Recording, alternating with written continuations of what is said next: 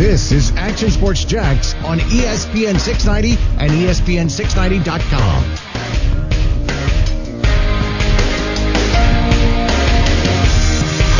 I got a lot of respect for the other teams and the players on there. You know, Drew, Teddy, Tom coming over. You know, the NFC South is packed with talent.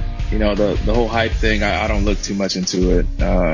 And we don't as a team either. You know, we focus on ourselves, focus on, the organization and what we have within, and build on it. But yeah, hype without results mean nothing, in my eyes. So. Hype without results mean nothing. Not bad. From Keanu Neal, that was, Coos. Atlanta Falcons. I think he's coming off a couple injuries, actually. Yeah, he was talking about his injury, saying that he's starting to feel better. Yeah, there it is, man. And I like that. Hype without... Oh, I'm sorry, what was the quote again? Hype without... Results means nothing. Which, if you think about it, in their division, which team do you think will be the one that disappoints, right? He was talking about the talent level that they all will have to compete against. But I always feel like, there's always one that doesn't live up to the hype, obviously, because they all can't. Yeah, no, I hear you, man. And to be fair, and with all due respect, and I mean, actually, and this is truthful. I'm not saying with all due respect and then lying about it. I mean with all due respect to one of my friends, man, and one of my partners in crime, Marcel Robinson, who's an Atlanta Falcons fan. Listen. Right now, you guys are finding yourselves in a division with the New Orleans Saints and obviously Drew Brees and all that kind of got squashed. And now it's going to turn into a Disney movie where they all kind of found a common ground. Now they're going to go out and win a Super Bowl. You play in a division with obviously Tom Brady now, Rob Gronkowski, probably the best wide receivers in the league. I'm talking about tandem, with Godwin and Mike Evans, the Tampa Bay Buccaneers. And you're playing the same division as the Carolina Panthers, who are kind of the question mark right now, but they have a hot, new, young, exciting coach. And I don't mean hot as in looks purposes. I'm saying hot from, a branding standpoint. And you have Christian McCaffrey, arguably the best running back in the game. So the NFC South division, arguably compared maybe with the NFC West, is the most competitive division, I think, in football. Right? So, listen, it's always rough to be in that kind of scenario, I guess, right? Because let's be honest, Coos, if you're in an NFL locker room, it's all about, in the preseason and the offseason workouts, it's just, we got to win our division, go to the Super Bowl. And everyone starts on the same ground, right? Everybody knows what's up. And yes, there was a lot of optimism, especially my rookie year and my second year. So back in 2010, 2011 in the city of Jacksonville and on those teams. Keep in mind, 2010, we go 8-8. I think we lose out in our last 3 games. Should have went to the playoffs. We blew it. The next year, obviously, a lot of optimism that we're going to do the same thing again. Right? If not better now, because, we had a taste of possibly the playoffs. We just missed it by coming a little short. Now we're motivated. Now we want something else. But in the back of our minds, we all knew that, how's Peyton Manning doing? Is his neck okay? Is he going to play this season? Because if he is, it's going to be a rough one. We weren't necessarily really worried about the Tennessee Titans at the time. We were worried about the Houston Texans because at the time they were a great team. They ran an offense which was a headache to prepare for because everything they did looked the same. So being a defensive lineman, it was rough. So the Houston Texans in our back of mind are they're going to be good. And obviously the Indianapolis Colts with Peyton Manning, they were going to be good. So obviously we wanted to win a division. And obviously we worked our butt off to do that. But in the back of our mind, we knew it wasn't going to be a cakewalk. And I think right now, if you're Keanu Neal, obviously if you're Matt Ryan, if you're Todd Gurley, coming from the Rams, listen, man, this division is stacked. All right. And maybe we need a little luck. Okay. But we have to do everything in our power to try to win this division, but it's not going to be easy. I'm not sure what the Vegas odds have the Atlanta Falcons right now of winning the division, but it can't be that good. But spoiler alert though, at least you guys got cool jerseys. And I stand in the, I'm an outlier when I say that because everyone wants to hate on the Atlanta Falcons jerseys, say they look like the longest yard, mean machine jerseys. I think the Falcons jerseys look pretty cool. You know what? And I'm gonna stand on that hill. And if I have to die on that hill, I'll die on that hill as well.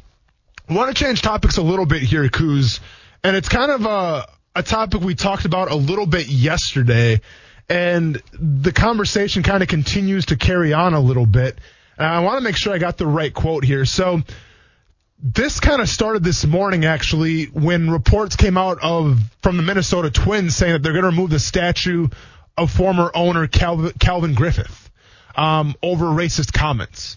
So once again, we're at this stage right now in society where obviously society and sports are crossing, but we're also at this space right now where receipts are getting pulled left and right, you know, and people are being held accountable for things maybe they said 20 years ago, maybe 30 years ago, 40 years, whatever it is. But people are being put on blast right now. And in the latest case, which was all over Twitter today, was trending,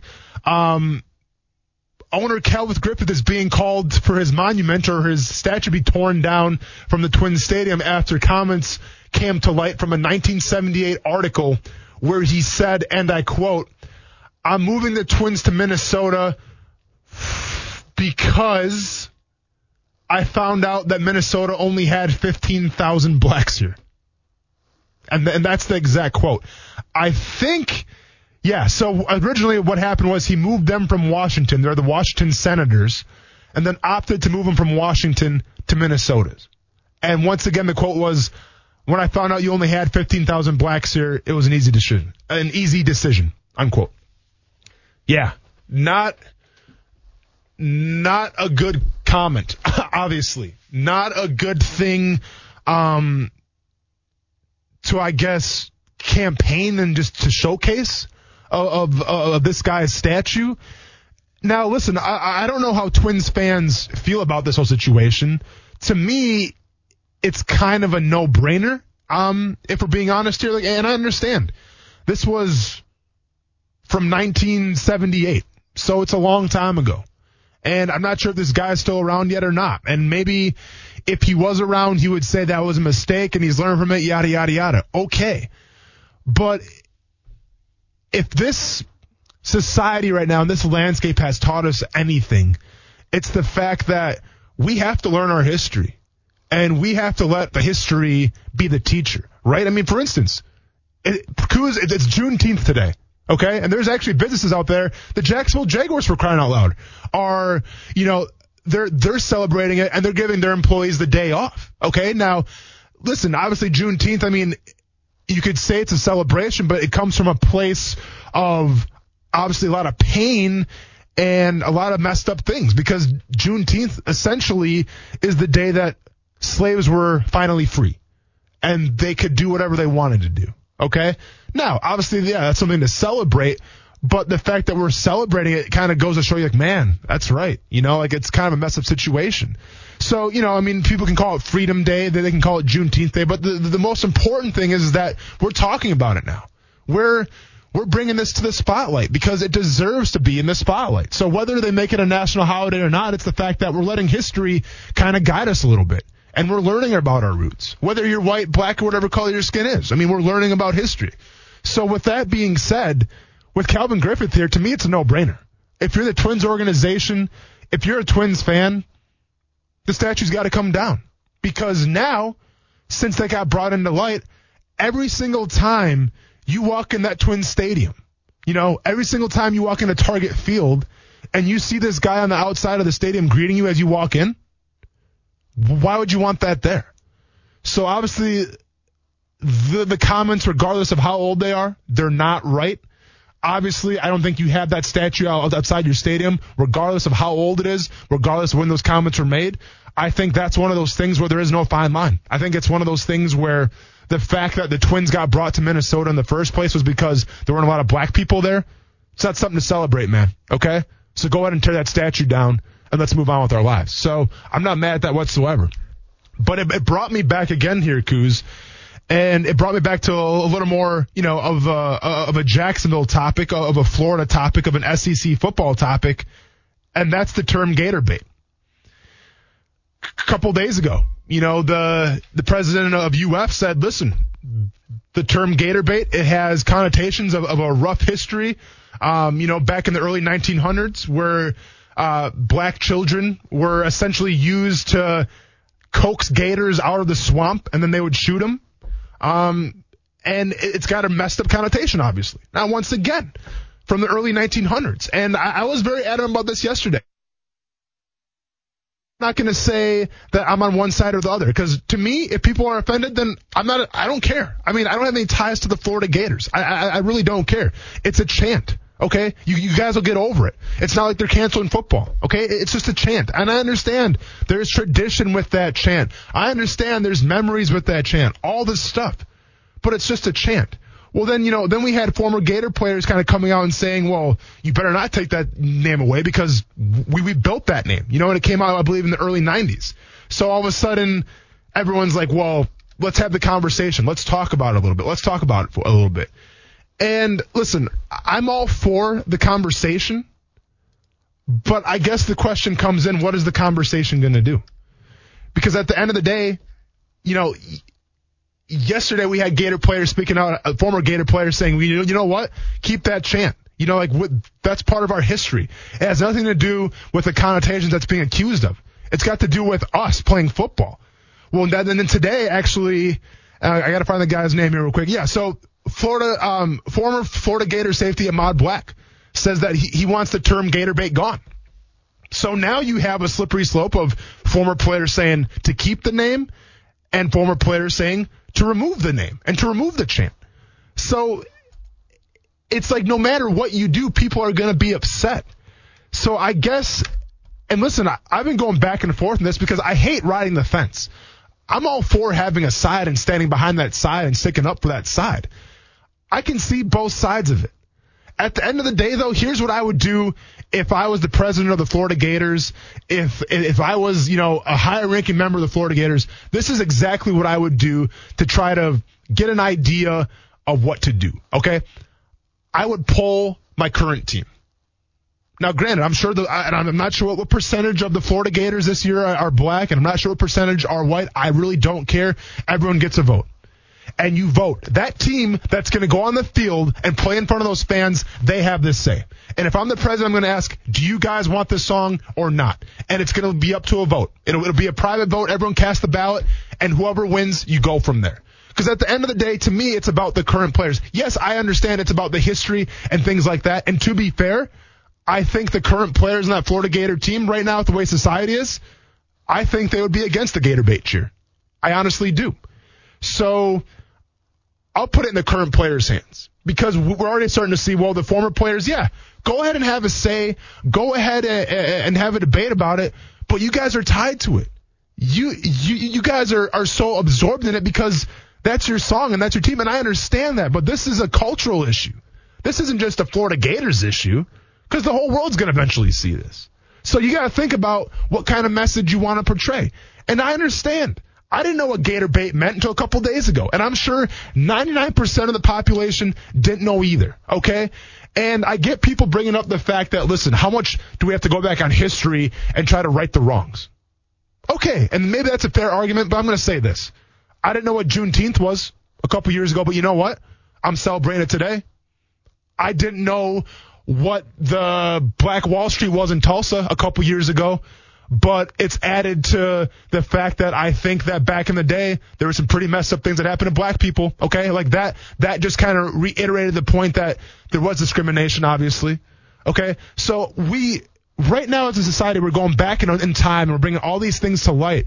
And people want to say, well, this is stupid. Why are we going back? Like, these connotations, yada, yada, yada. I don't care, man. The only way to grow as a society right now and the only way to grow as people is to look back on history and learn from it. Okay? And I'm not trying to say, well, we got to get new textbooks in schools and our teachers have to do a better job. There's a lot of great teachers out there, man. And I was lucky to have a bunch of them. And there's a lot of great teachers that don't have a lot of resources who are just kind of following the curriculum what's in front of them. So I'm not trying to out teachers or anything like that. You guys keep doing your thing because you guys are rock stars. But I'm just saying that we have to do, and me, everybody, we have to do our due diligence and learn more about the history of this country. Okay? For instance, I watched the Jet Li documentary 2 weeks ago now, it would have been. right? And Jet Li, obviously a pioneer of MMA. One of my favorite actors growing up. I remember my stepdad used to always make me watch the Jet Li movies, and I loved him, man. Couldn't get enough of him. I had no idea. And I don't want to say I'm embarrassed not to know this. I just didn't know. Maybe I'm just that ignorant. But I had no idea. I mean, they talk about this with Jet Li as a kid. If you were Chinese, back during the civil rights era, being Chinese was no walk in the park either. Because people associated Chinese people with Japanese people. They thought they all looked the same. And remember, the Japanese were the ones that bombed Pearl Harbor. So if you're a Chinese citizen in the United States and you're walking around, man, people thought, well, that guy's family bombed Pearl Harbor. And they couldn't be any farther from the truth. So like that was kind of eye-opening to me a little bit over a Jet Li documentary. So I learned something that day, right? I learned something about Chinese people. So I guess the point that I'm trying to make here is it doesn't matter when it happened, okay? But you have to accept that it happened. And we have to learn about this stuff. And I'm not just saying me as an adult. I'm saying kids as well, man, because when we start learning more of these things of how messed up things were and, try to form our country and what people had to go through, if we keep learning about these things, well, then we start to develop a little bit of a sympathy. And that's not a bad thing. Having sympathy for somebody is not bad. Because if you have sympathy, then you can have understanding. And if you have understanding, then you can move on a little bit. So once again, I'm not sure what's going to come out of this whole Gator bait discussion. I think you leave it up to the players on that current team right now and see where it goes from here. But I think if anything comes out of it, man, it's important that we learn our history. That's all I got to say about that. Kuz, you ready to go to break, man? I kind of expelled my energy there for that last segment, but we're going to lighten things up a little bit when we get back here on ESPN 690. Jaguars all-decade team. We talked about it a little bit during the week. How right were we? How many Jaguars are considered to be on the AFC South all-decade team? We break that down next. Just figuring out what's going to be the best way to operate, but also have the agility to adjust and adapt in what is going to be a very fluid situation. I mean, is this crazy, Coach Lynn? We're talking about some of this stuff, and we're playing football. I mean, we're going to social distance, but we play football. It's just this is really hard for me to understand all this. I don't want to be. I don't get it. I really don't. I know it's tough. We're going to have to test them every day. That was Rams coach Sean McVay getting ready for hard knocks, if you will. And listen, Sean McVay better step your game up a little bit because Cliff Kingsbury dunked all over you in terms of swag when it comes to, I guess, housing interior and exterior because the guy had a fireplace outside in the middle of Phoenix, Arizona. So it's the ultimate flex. But, it's funny, right? Because Sean McVay, he was the it guy. He was the it guy for a year. And everyone's like, if you know Sean McVay, you're going to get a job in the NFL. This guy is an offensive-minded genius. Last year, he gets figured out a little bit. So I'm curious. I mean, listen, this is a big year for a lot of NFL teams out there. Don't get me wrong. Obviously, it's a big year for the Jaguars. But to me, this is a big year for Sean McVay because you're going to find out if he really is that mad genius when it comes to offense or if he was that flash in the pan kind of guy. Is he just the 2017 Jaguars defense and the Jaguars team, or is he consistent and going to be the real deal for years to come? Because keep in mind how the Rams ended last year. I'm sure everyone doesn't really keep in line with how the Rams are doing, obviously, especially now with Jalen Ramsey on that team. But a team that used to covet running the bunch formation and the spread offense, last year you saw him using a lot of two tight end motions and using, just like these running back kind of sets. It was kind of unheard of in a Sean McVay offense. So obviously they draft Cam Akers. Todd Gurley's gone, so Cam Akers immediately gets thrust into the starting role.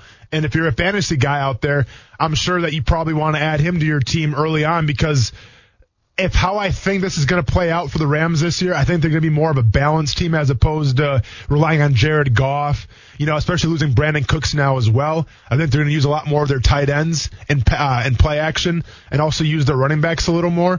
So if that's the case, I think Cam Akers becomes a pretty high commodity in what they ask to do, what they ask him to do on offense. I'm looking at right now.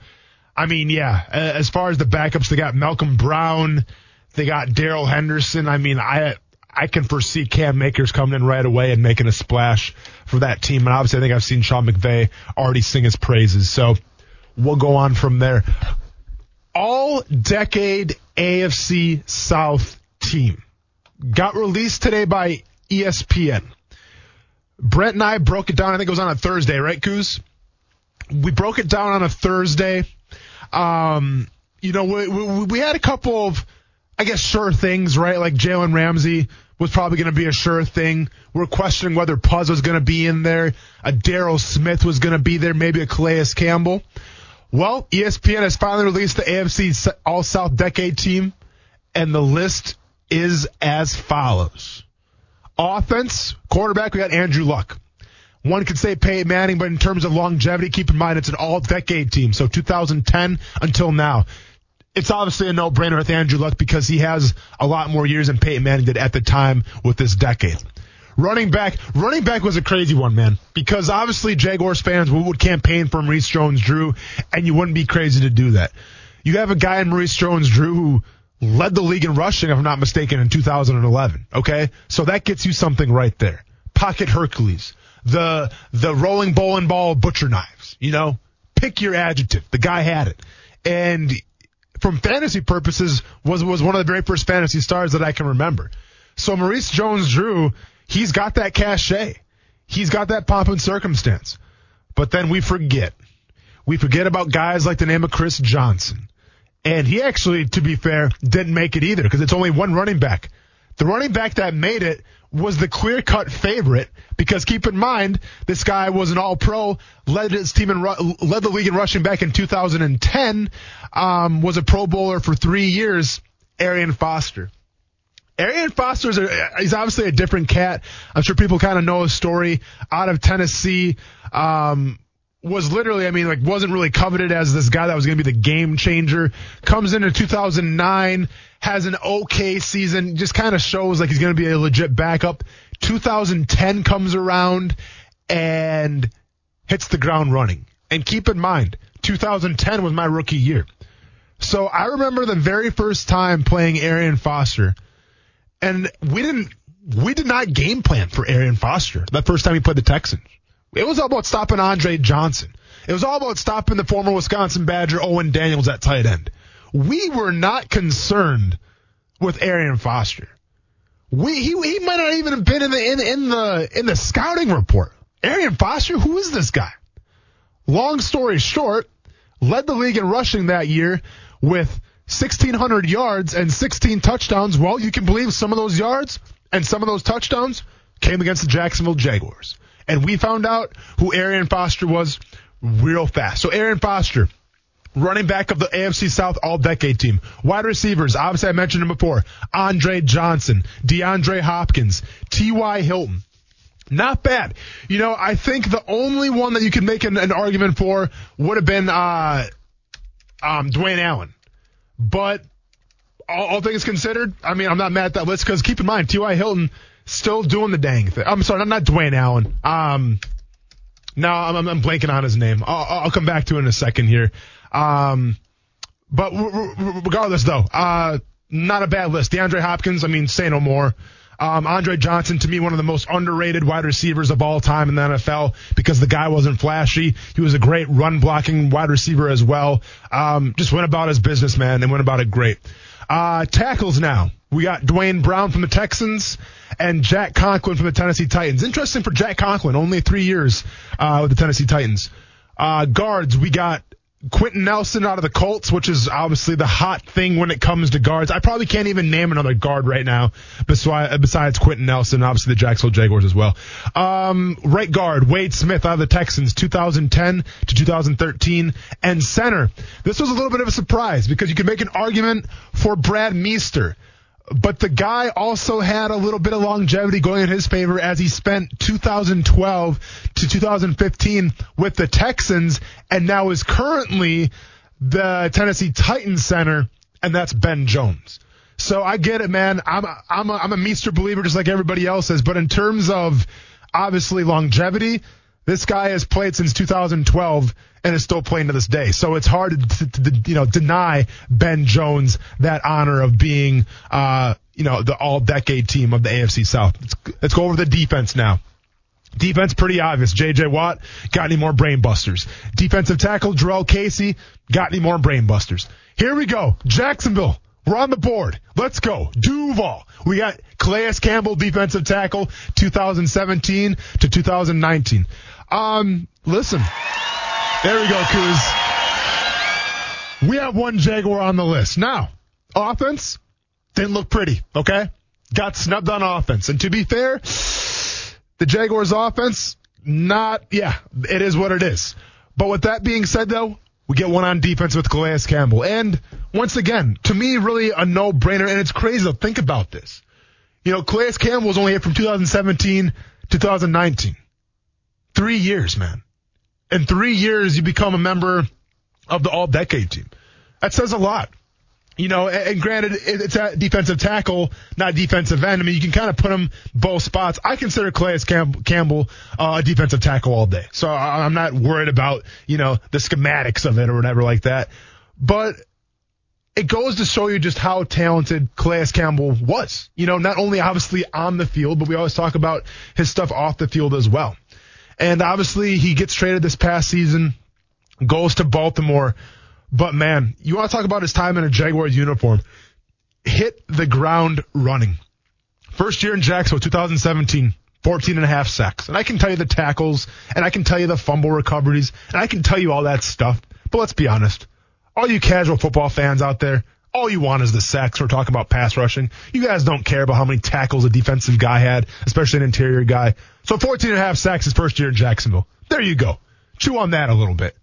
Next season, 10.5 sacks. From a 3 technique, from a big end position, better than most. Better than a majority, let's just say. And then last year, had a little bit of a decline in terms of his pass rushing capabilities, but was also, I believe, the leader in terms of Pro Football Focus in his ability in the run game. And he had 6.5 sacks last year. But needless to say, Calais Campbell earned AFC All-Decade. And it begs the question, as I sit here and read out this guy's stats and his accolades, I mean, is this a guy that you can one day see in the Jaguars' Ring of Honor? And I guess I don't know what exactly the criteria for the Ring of Honor is. I mean, obviously, it's longevity. Obviously, it has to do with, I'm sure, community outreach. And most importantly, probably your stats. And I get that Calais Campbell was only here for 3 years. I completely understand that. And if you said any player is only on a team for 3 years, how could you justify them putting them in the Ring of Honor? I hear you. But also, I think that even though Calais Campbell is now gone, I still think that he's done enough not only on the field but also in the community where it's going to leave ripples for years and years and years to come. I guarantee the first time that we see a running back break an 80-yard touchdown, hopefully it doesn't happen, but let's be honest, it probably will at least one time this year. We're going to say, man, we could have used Calais Campbell on that one. I'm sure when we see Calais Campbell celebrating, doing his baseball bat home run thing for the Baltimore Ravens as they're probably going to a Super Bowl, because that's what happens to Jaguars players. They go to the Super Bowl.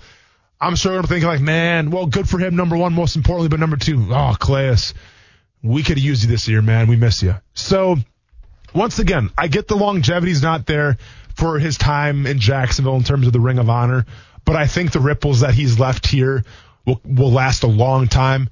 And if that says something to you, then that means that he should go win the Jaguars Ring of Honor.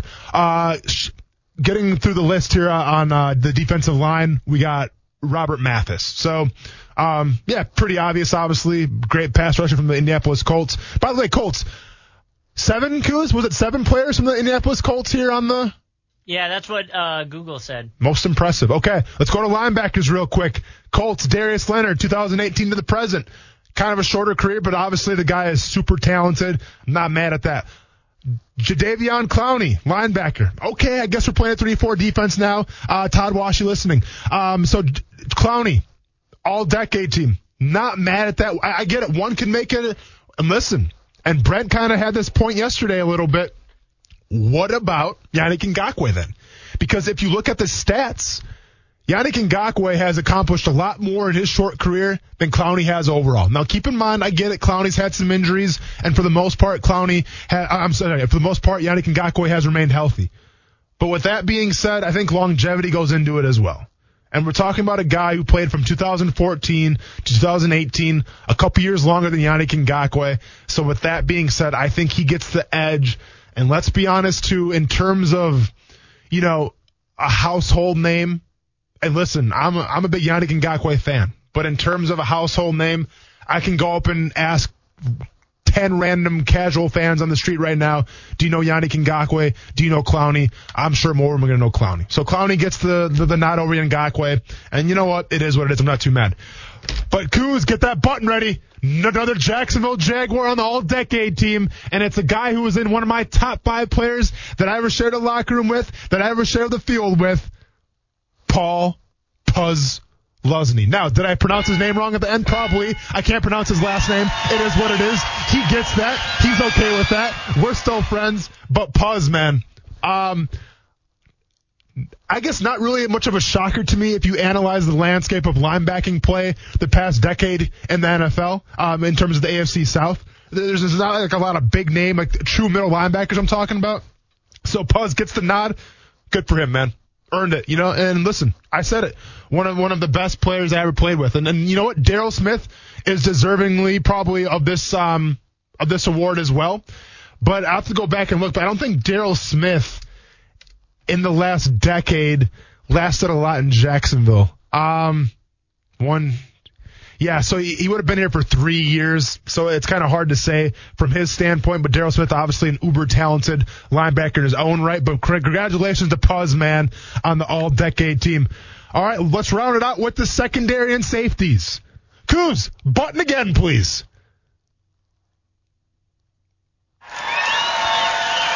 I love how you delayed it because people aren't going to be that excited. Jalen Ramsey. Okay, obviously Jalen Ramsey was one of the players on the all-decade team. How could he? But he played for the Jaguars, so yeah. I mean, yeah, what do we want to do? But, Jaguar Jalen Ramsey, not Ram Jalen Ramsey. But, Jalen Ramsey, all-decade team. Kind of a no-brainer, all-pro, very well-known guy, had his time here in Jacksonville. Say what you want about it. Didn't end on good terms, but at least you're going to have some of those memories where he helped to go to the AFC Championship game, and take it for what it's worth. I don't want to dwell on him too much because I'm sure it's still a fresh wound for a lot of people out there that he's not here any longer. So let's just move on. The other corner, and I get it because it's a longevity standpoint again, but the more that I thought about it, the more I actually try to campaign for another Jacksonville Jaguar who we didn't even talk about yesterday. All right, so obviously Jonathan Joseph of the Houston Texans, 2011, 2019. I mean, he is a decade basically. Like he is a decade team. Okay, so don't get it wrong. Like it's well earned. I mean, he's still a dependable player to this day, so I'm not taking anything away from him. But when you think about it, though. And maybe I just kind of had my Jaguars blinders on a little bit, but a guy like A.J. Boye. Now, I know what you're saying. Well, Austin, I mean, come on. A.J. Boye, he only had 3 years in Jacksonville. Correct. But remember where he came from before that. He spent 4 years in Houston. So essentially, he had 7 total years in the AFC South. Okay? That's a long time. That's longevity. That's what you're looking for. Now, he only had 1 Pro Bowl, obviously, in 2017, so maybe that hurts him a little bit. I mean, but Doug Marrone was very adamant about saying how good of a player A.J. Boye was. And I've been very adamant about saying how good A.J. Boye was. I don't think he gets a lot of credit, especially last year. I think a lot of people kind of thought, listen, let's be honest. Last year, the defense, it wasn't that good, right? So there was a lot of guys out there that had problems with it, and A.J. Boye kind of got cast to the wolves a little bit. But I thought all things considered last year, I thought A.J. Boye played some pretty good football. And I'm sure he's going to do great in that Vic Fangio defense out there in Denver, where they rely playing that man coverage, where the corners get all the shine in that kind of defense. So best of luck to A.J. Boye, unless we see them in the AFC Championship game.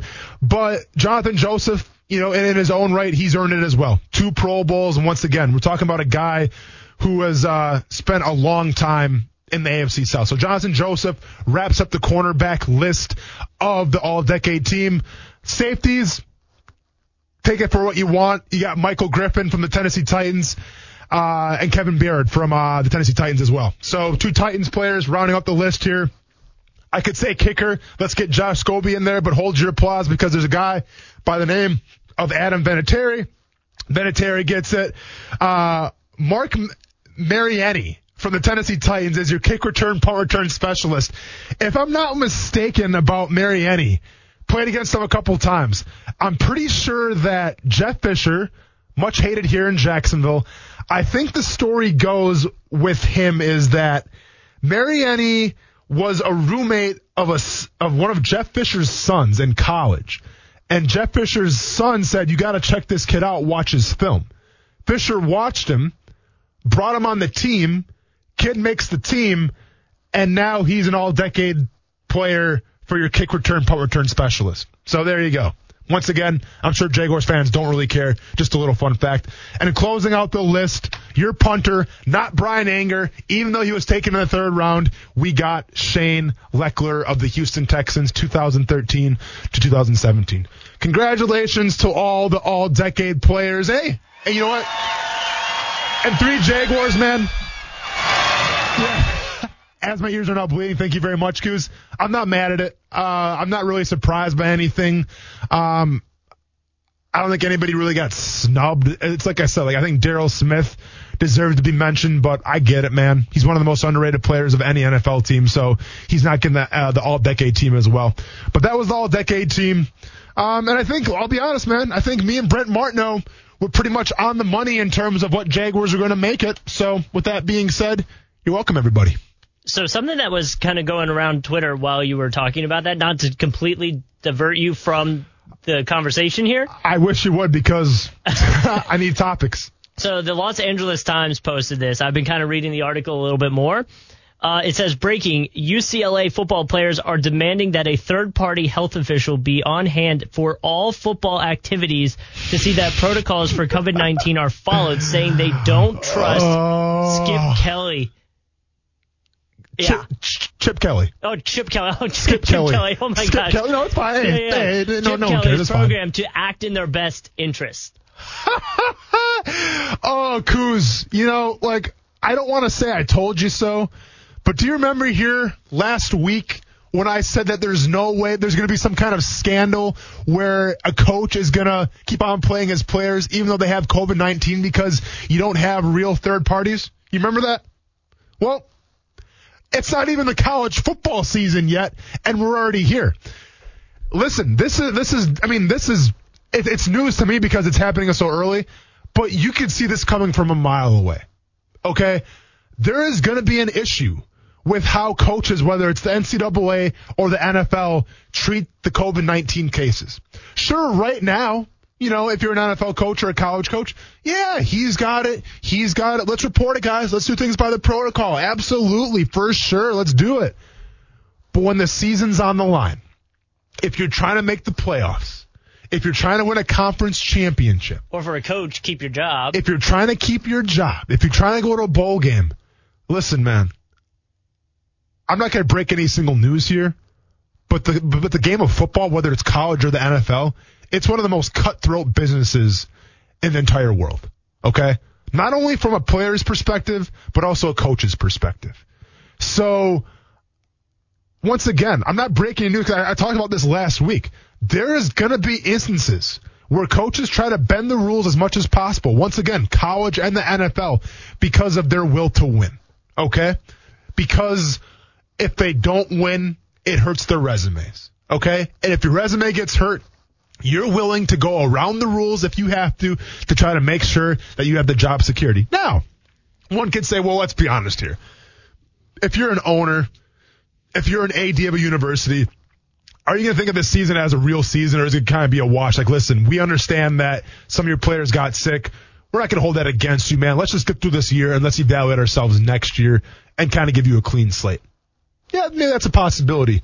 But winning is everything, man. Okay? And there is no excuses. I know how coaches think, whether it's the NFL or college.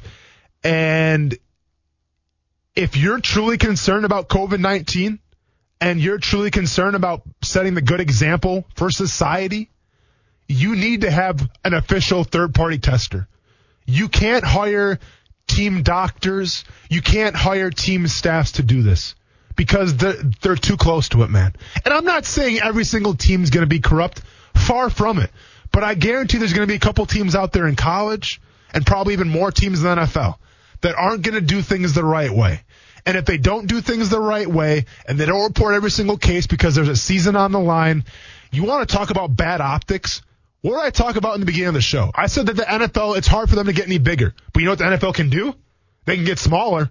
They can have bad publicity. They can have bad optics and leave a lot of bad tastes in people's mouths. And if that's going to be the case, and if you lie about COVID-19 tests, man, or you try to fudge the results, let's just say, there's going to be a storm coming your way, man. Does it surprise you that the players went public with it, I guess?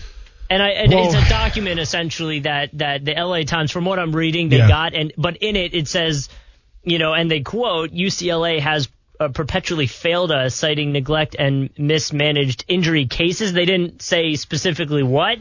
Yeah. But that could be, they're not happy with something already, and then that makes them worried about this situation, which is obviously even more intense. So they didn't directly say COVID-19. It's more of an injury. Well, they said amid the coronavirus pandemic. So sure. I think that's their main concern, but they're citing or referencing other situations that they believe lead them to this theory. Gotcha. I'm sorry, what was the question again then? Are you surprised that the players are actually letting their names be involved with it instead of it being internally, I guess, tried to handle? Well, listen, I don't know what kind of guy Chip Kelly is. I've never met him personally. I've heard stories about Chip Kelly. I've played against Chip Kelly. I don't know him personally. So it's hard for me to speak on what I know. Now, once again, I've heard things about Chip Kelly, and he's not, I would say he's not the, I don't want to say nicest because that means football, get real. He's not the most player-friendly coach, let's just say, okay? From what I've heard, once again. I don't know this as a fact, this is what his former players have told me, okay? He's not a player-friendly coach. Am I surprised? Absolutely not. Because we talk about the modern-day NFL athlete or the modern-day college athlete. This is the most self-aware football players have ever been. Whether it's their health, whether it's things in society, they're hypersensitive to their self-awareness and their health. Okay? Which is, hey, I'm not mad at that. That's awesome, guys. You should be hyper-aware of your health. And if you already have guys coming forward saying, listen, man, what we're doing right now in UCLA, it's not good, and we're not even to the season yet, the stakes aren't even on the line yet, and guys are coming forward, it goes to show you, man, just how messed up this whole thing could be down the line.